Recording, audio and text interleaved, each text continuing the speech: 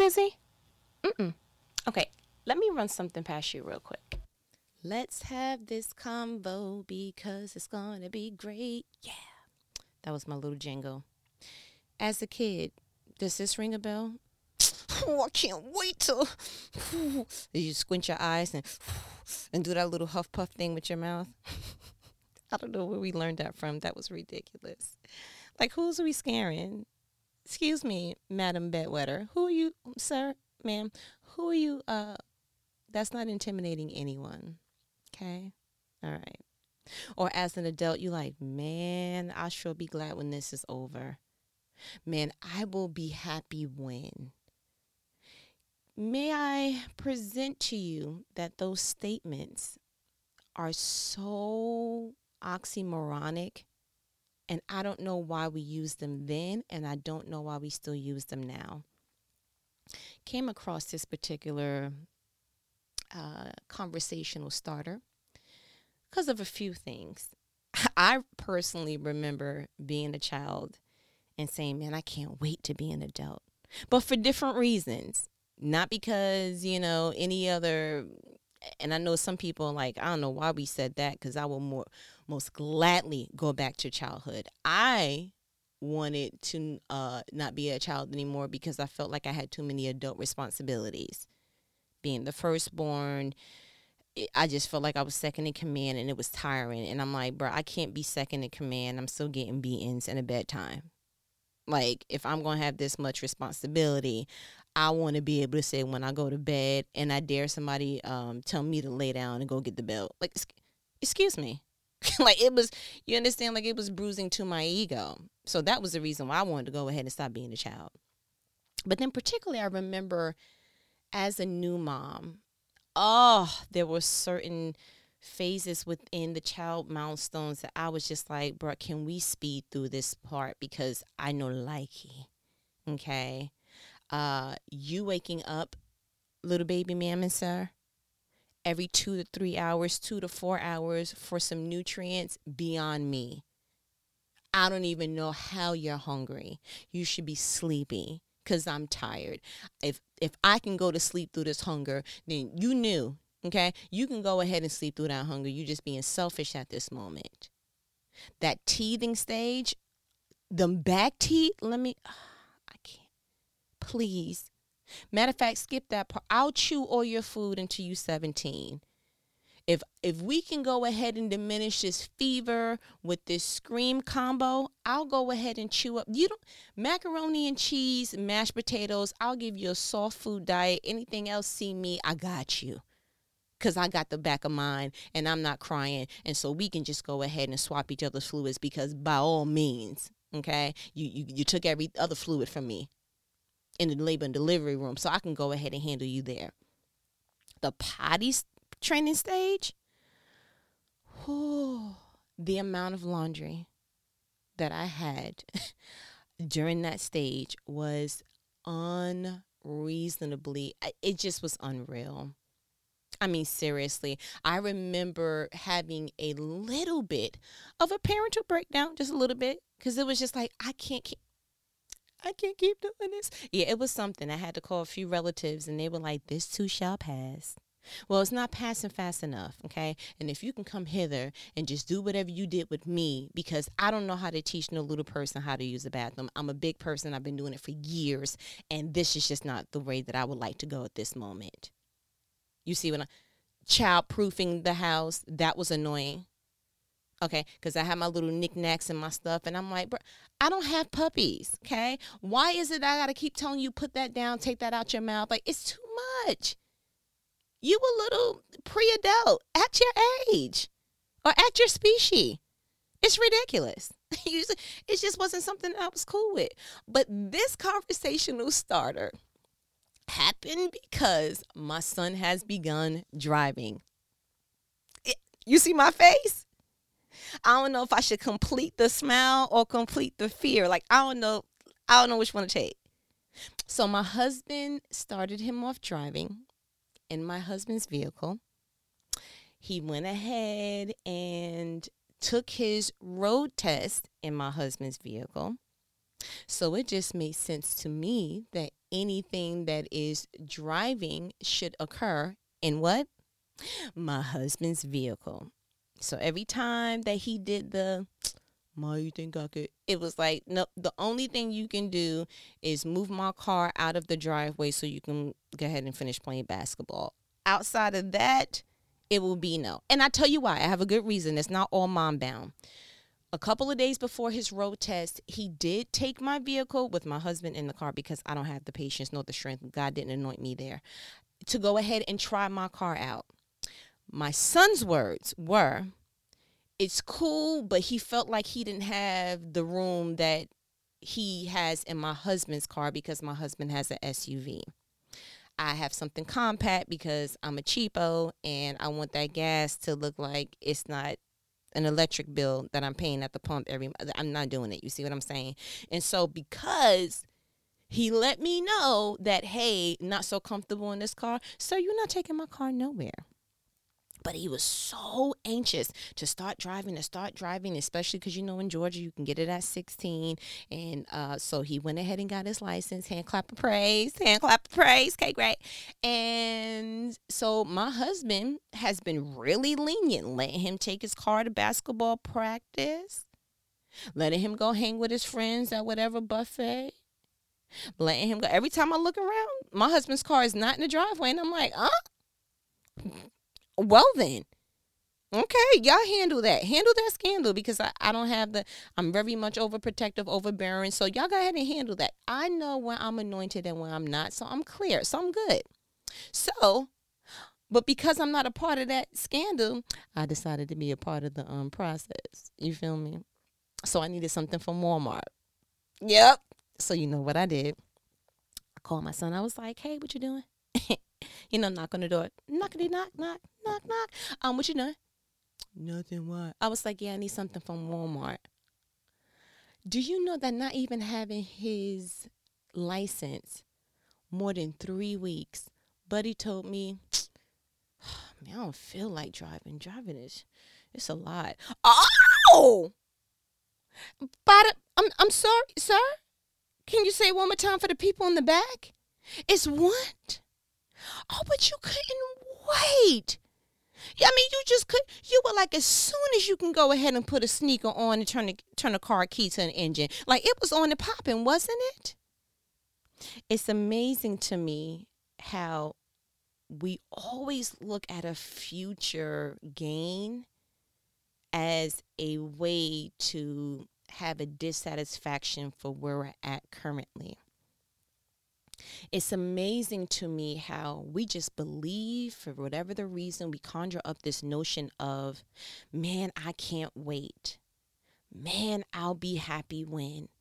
When in fact, when the win occurs, it actually isn't what it's all cracked up to be, and or you have something else to go ahead and say that about. Man, I can't wait until. So it will always be a continuum of dissatisfaction. Let me give you a visual because, you know, I like to see things visually. And since we're on the phone, then I want you to go ahead and just dream with me. It would be equivalent to right now being 12 noon. And you saying in your head, man, I can't wait till it's 4 o'clock.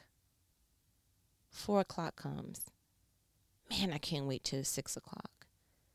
6 o'clock comes. Man, I'll be happy when this day is over. The day is over. The next day comes. Man, I cannot wait until. And so what you essentially did was you are verbalizing how much time that you're wasting. You never appreciated the fact that it was 12 noon and it's possibly closer to lunchtime, or in fact, it is lunchtime. You never looked at the fact that 4 o'clock is close to, you know, you going home or getting on your commute or what have you.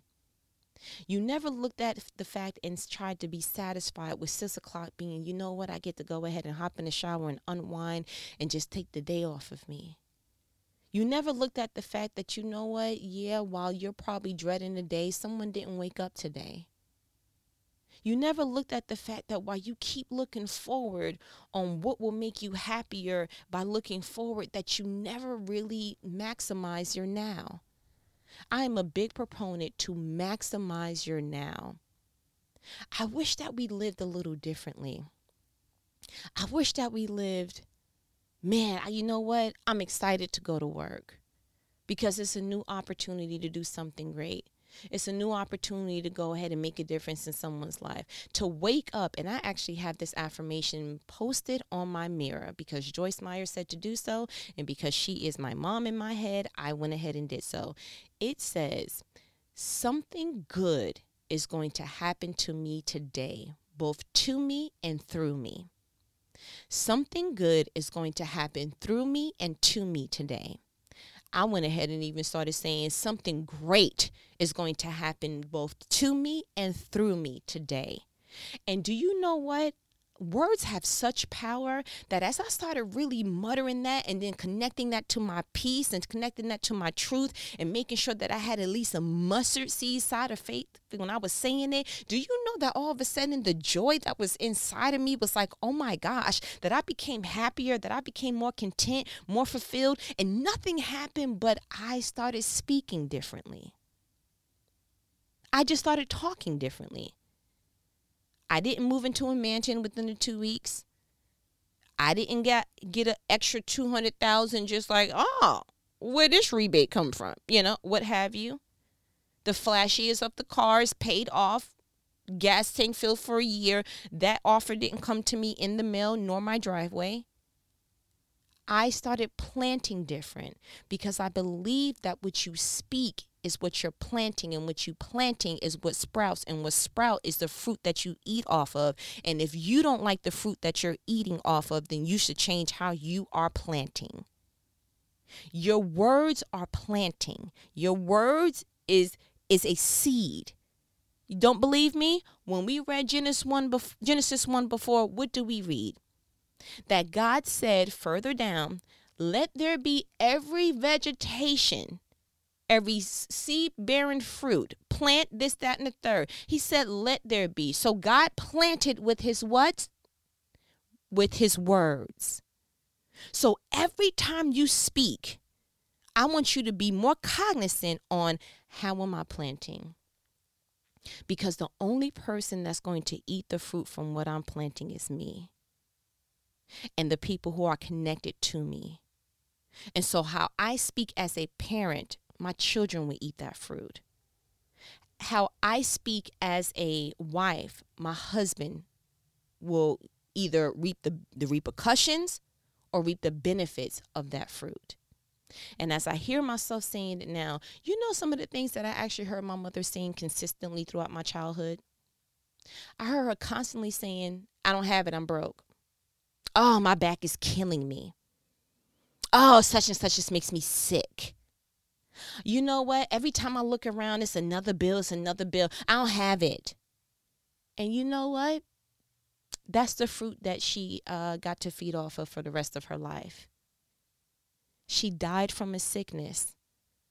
Her life was plagued with sicknesses. And I rebuke that in the name of Jesus from planting into anything. Because, you know, I just said that our words is seed. So I want to make sure that seed is not being planted in any of our lives. But I witnessed someone being a poor gardener in their garden called life. I witnessed it. Which made me go back and say, okay, God, I think this thing where, you know, words have life, there's something there. And God was like, this is how he talked to me. God was like, duh, I told you the power of your mouth is life and death. I've been told y'all that, but y'all don't be reading. Y'all don't be listening to me. Who am I? I'm just God, I showed you in Genesis 1. When you open up the Bible, the first chapter, I'm showing you, be careful with your words.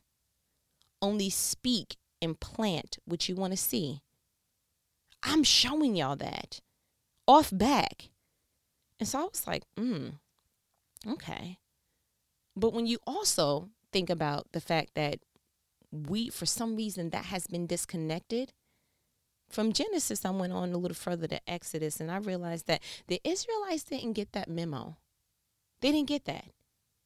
They went ahead and was praying, and they didn't want to be slaves anymore, and they was just, the Bible says even groaning, and you could really tell that it was just like, bro, we need a release.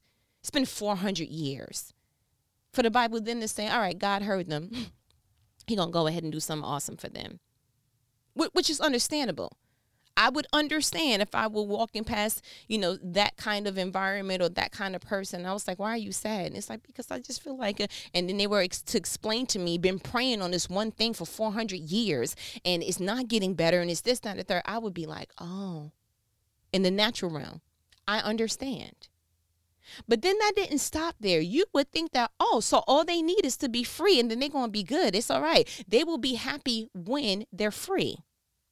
Right? Wrong. They went ahead and followed Moses and did all that and then started complaining, we're thirsty. We want water. They irritated Moses so bad that's one of the reasons why God stopped using Moses, because Moses was supposed to speak to the rock and instead he hit the rock. So, for Moses to go ahead and lose his temper, because we didn't know Moses to have no real temper. It was like, y'all must be getting on his nerves. Y'all must be some real pushy people. I know y'all big in number, but you probably are a pain in the you-know-what. Like, oh, my goodness. So you would think, okay, we'll just give them water. They'll be happy when they get water. No, not necessarily, because then they went ahead and started complaining that there was no meat.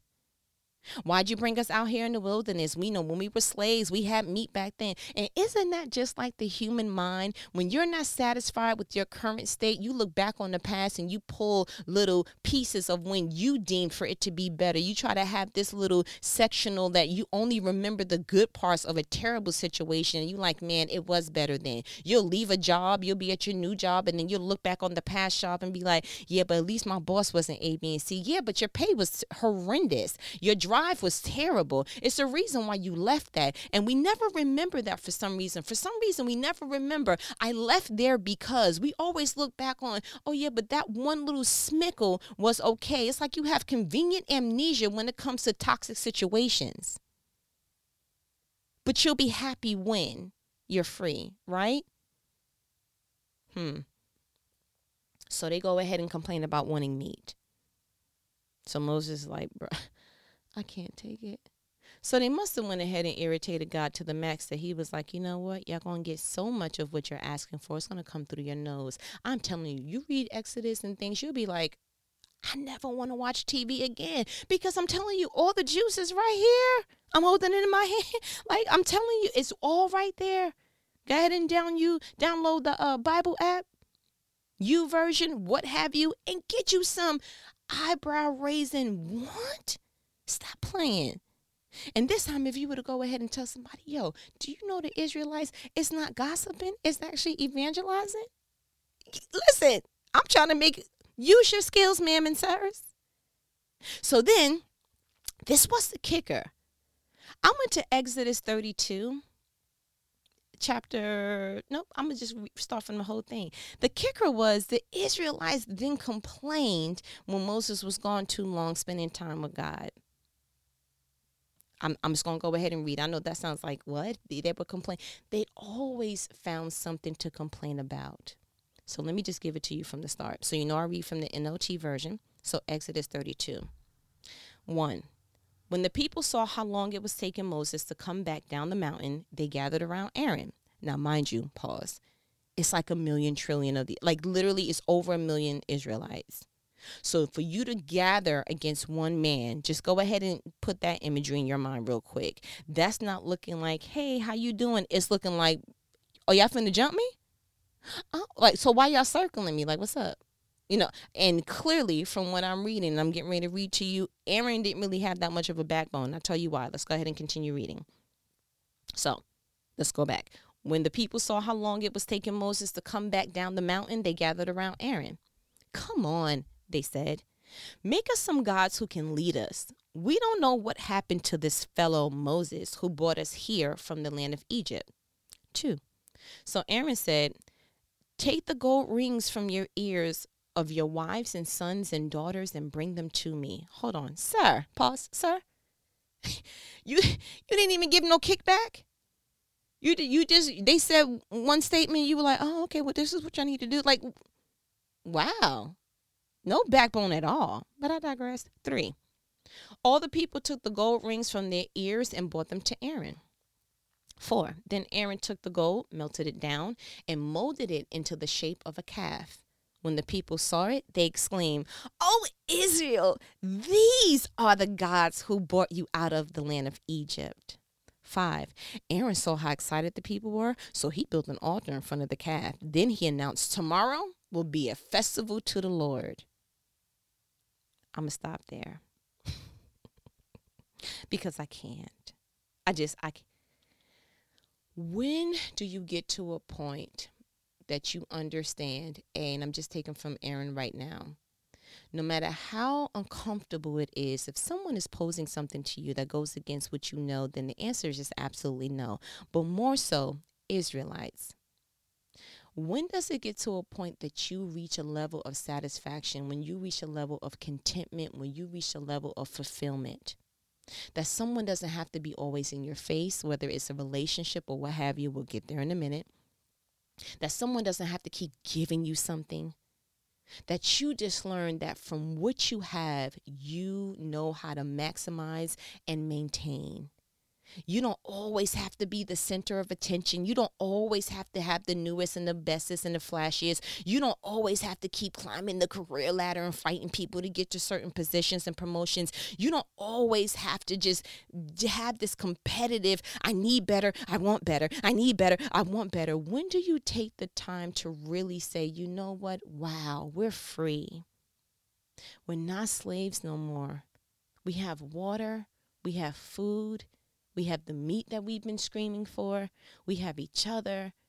We are the only people that's been led by God with a cloud by day and a fire by night. Man, look how far we've come. But instead of looking at how far you've come, you always seem to have this Israelite mindset where you're looking up and you're looking at how far you have to go. And I always ask myself, where do we get that from? But when I can pin it back to as far as in the Bible, I'm like, well, it's nothing new under the sun, right? And if we can learn anything about the Israelites, like I said, it's like people will always find something to complain about. It's almost like if we're not careful, if we keep certain mindsets, we will never be happy. The Israelites were taken from slavery to a whole new freedom that no one else documented has experienced. That level of intimacy and protection from God, no one has experienced that. That level of just seeing that Moses was spending so much time with God that when he came back, the people were scared because his face was actually contorted and glowing. It was like, sir, please wear a veil. That you can actually be so close to greatness and still have in the midst of you ungratefulness. How is that even possible? That's sickening. That's sad. And that's exactly what I learned. Not only from the examples that I gave you earlier, but just from the Israelites itself. It was just, you know what? Happiness is a mindset. It really is. You can take that same mindset in slavery, and you can put that same mindset in the promised land, and there will still be something to be found by that particular person that would just be, this is not good enough. Happiness is a mindset, and nothing tangible will ever be able to override that. I'll give you a few examples. You ever knew or fell into this trap of, I will feel better when I lose this particular weight. I'll be happy when this weight goal is reached. You ever get close to that weight goal or know someone who's ascertained that weight goal, and it seems like the happiness I should have just kicked in just didn't? It wasn't an automatic, 1201 rollover, hit the account type of thing. You ever thought that, you know what? It's because of singlehood. I'm sure once I get into a relationship, I will feel, much better, because then I'll have the ussies and, no more selfies, and I'll have the Valentine's Day, and you just knew. And it may not even be as, surface level as that. It just may be this yearning that you have that I want to spend life with someone. I want to do life with someone. And while there's nothing wrong with that in and of itself, that should not be the contingent on your happiness. Okay? Oh, I'll just be happy when I get that job promotion, or when I go ahead and just make more money. Really? With the wrong habits, No matter what job you get, no matter how much money you make, no matter what goes on with your tax bracket, with the wrong habits, you will always be broke. So while you're praying for a promotion of any sort in a financial realm, pray that God also gives you financial education before he gives you financial wealth. Because any other blessing in that particular realm will be a burden because you do not have the skill set to go ahead and maintain that and be a good steward over it. And let me just say that anything that you pray for, you better pray to God that he gives you the characteristics to maintain that. Why do you think lottery winners, when they go ahead and win those huge amounts of money, that they're statistically broke within a year? Because while they got increase in one area, they didn't get increase in the area of the characteristic to maintain that increase. So whatever you're praying on kids, you're praying on a spouse, you better ask God, what are the fundamental things that I need in my character to go ahead and maintain this? Because otherwise you're going to find yourself in those positions saying, I wish I never. Because, before you were saying, I'll be happy when. Now you're like, man, it wasn't so bad in Egypt. Oh, which is a slap in the face to a God that can provide you anything except the fact that he can't force you to change your mindset. Same thing with debt. Now, I wanted to give you a moment to go ahead and get that. Like, did her phone go off? No, I'm looking at you through the phone. That's what I'm doing. Same thing with debt.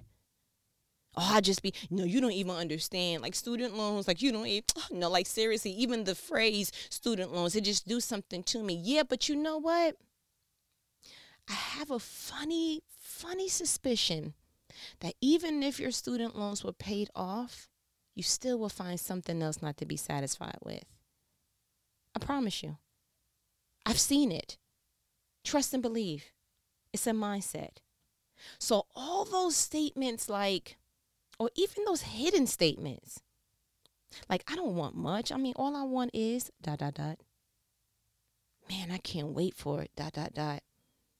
Whew, I'll sure be glad when ... Those are reflective of an Israelite mindset. My challenge to you is to zoom out, do a nice little scan of your life, and ask yourself, what am I making my happiness contingent on? What am I secretly saying, no matter how it's worded? What am I saying to myself in a way that looks like I will be happy when?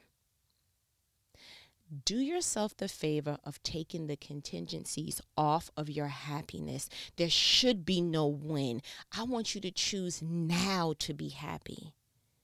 We have all these little, statements that go around and cliches like life is too short and, you never know and, live your best life and, YOLO and all these other different things. We put these mantras out, we put these cliches out, but we don't put these mindsets out to live like that. If it shouldn't take a doctor giving anyone a scary diagnosis or an undesired test result for you to go, you know what?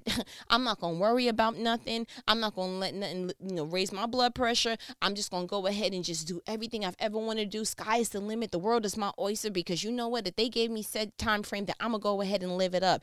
It always astonishes me that the people who obtain that mindset are either not financially stable, not where they need to be financially, they're not millionaires, or they have gotten a report of some sort that was like, so you definitely know that your days are numbered. It's like a sense of inspiration, but then like almost desperation. Like, is that what we have to get to as a consensus, to start living life in a way that our happiness is not waiting on a dollar amount, on a title change, on a tax bracket change, on a promotional title change, that nothing has to change on our external. All we got to do is change our mindset so we can feel that fulfillment internally. So you know what these conversations are.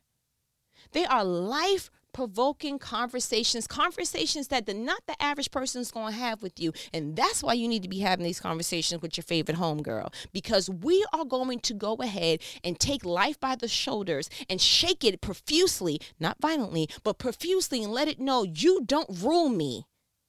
This is my life. This is my canvas. I'm painting something. It doesn't have to be at the speed of everyone else. It doesn't have to be as colorful as everyone else. I choose my colors. I choose my palettes. I choose my textures. I choose. And the only person that I'm checking in to make sure that I'm in alignment with is God. And so I'm not checking the canvas of the person next to me. I'm not looking back on the canvases that I used to be near. I'm looking at the canvases as they're coming together, as I'm getting to the next stages of my life. And I'm asking myself, is this a canvas that I'm proud of? Is this a canvas that makes me feel contentment, fulfillment, satisfaction? Does it do it for me? And if that blue is a little bit too dark, then you know what? I'm going to whip up some of this white and I'm going to make something different. But you have creative power. And I keep saying that. You are from a creator. You have the power to go ahead and say, learned from that, so I don't like that, so I'm going to do something different. Oh, okay, so when I go ahead and just put black on there, it kind of fades out and it contrast is not in the way that's palatable for me. So next time, before I just go ahead and put black on that, I'm going to go ahead and dip into other colors to do something different. You have to learn that you don't need sunshine and birds chirping and just like the daffodils and the butterflies. And you're not dependent on your external environment to tell you how you should feel. No, you should have this joy in you that says, I enjoy where I'm at now. It may not be the most favorable 100%, but I can find at least 60% of something to be happy about. And you know what? Through the grace of God, I'm so excited that this 40% is coming. I stand in faith about that 40%. I believe God. The Bible says that if I believe the size of a mustard seed, that 40% will be on its way. And if anything comes to try to distract me from that 40%, I stand in faith through the blood of Jesus. It shall be and it will be. And I believe that. So while I'm holding on and maintaining this 60, I stand in faith for this 40. Who can shake that? Who can shake that? I feel like putting on my sneakers and running up and down the road right now. And I didn't do anything but just plant something different in you. That's what you need to be doing on a daily basis. Or when you feel yourself getting low, you should know yourself enough to know, yeah, I'm not feeling it. Okay, so T, for time out. Maybe you need to go ahead and fill yourself back up in the spiritual realm. Maybe you need to go ahead and start affirming yourself like, listen, something great is going to happen to me and through me today. Something great is going to happen to me and through me today. And this is just not a mission statement. This is just not a mantra. This is just not something cute to have on my bathroom mirror. This is something that I'm looking at and I believe that something great is going to happen to me and through me today. I believe that. What happens when you believe something so heartedly that even if it's delayed in how it gets there, that your excitement goes ahead and turns something on that was off within you? You got to get to that moment. You got to get there. You got to always remember the coordinates to get back to that. If you don't know how to get nowhere else, get back to your joy. Get back to refilling yourself. No one's going to come on the side of the road and fill your own gas tank up. So you're going to have to take yourself to the gas station and say, I need a refill. I need a refill. No more are we going to have the mindset of I'll be happy when. Do you understand me? I really need you to grasp that. That is demonic. That is a prison on earth. And that's not fair. Not for what Jesus did on Calvary. No, ma'am, and no, sir. So I challenge you to do what I asked you to do. I challenge you to change that altogether. And I challenge you to want better, do better, and then to help somebody else come up that mountain with you. Each one teach one, right? Woo! Holy Spirit, you go ahead and you go and inflict what you have to inflict in them. You convict them in the way that they need to be convicted, because I tell you what, we will no longer be a people prisoned. We will no longer be a people prisoned. We have too much knowledge, too much access, too much power to be this imprisoned. No, ma'am, no, sir. So before I keep you another 100 minutes because I'm hype, deodorant is barely holding on. I'm going to go ahead and let you go. But you know what to do. You know what to do. Don't you dare hang up this phone call like it's a regular phone call. These are life-changing moments. You'll never be able to say that you didn't know. You'll never be able to say nobody didn't teach, because through the grace of God, we are having these conversations so that your life can never look the same again. You better do something. Don't waste this opportunity. Don't waste this moment. Don't waste my time. Because I take this assignment very seriously. So you need to get up on it. Do you understand that? So we're going to go ahead and disconnect, because I feel like I'm still revved up in the spirit. So, as my good nanny says, all right, I ain't going to hold you. I know there was no way I can get off of that, because it's just like, listen, this is a roller coaster. I'm going to have to just throw myself off and then let the Holy Spirit do what he needs to do once we hang up. So you go ahead and do what needs to be done. And I pray that you never be the same after this phone call. All the other phone calls were awesome, but this one, you better make a change. I'll talk to you later. Later.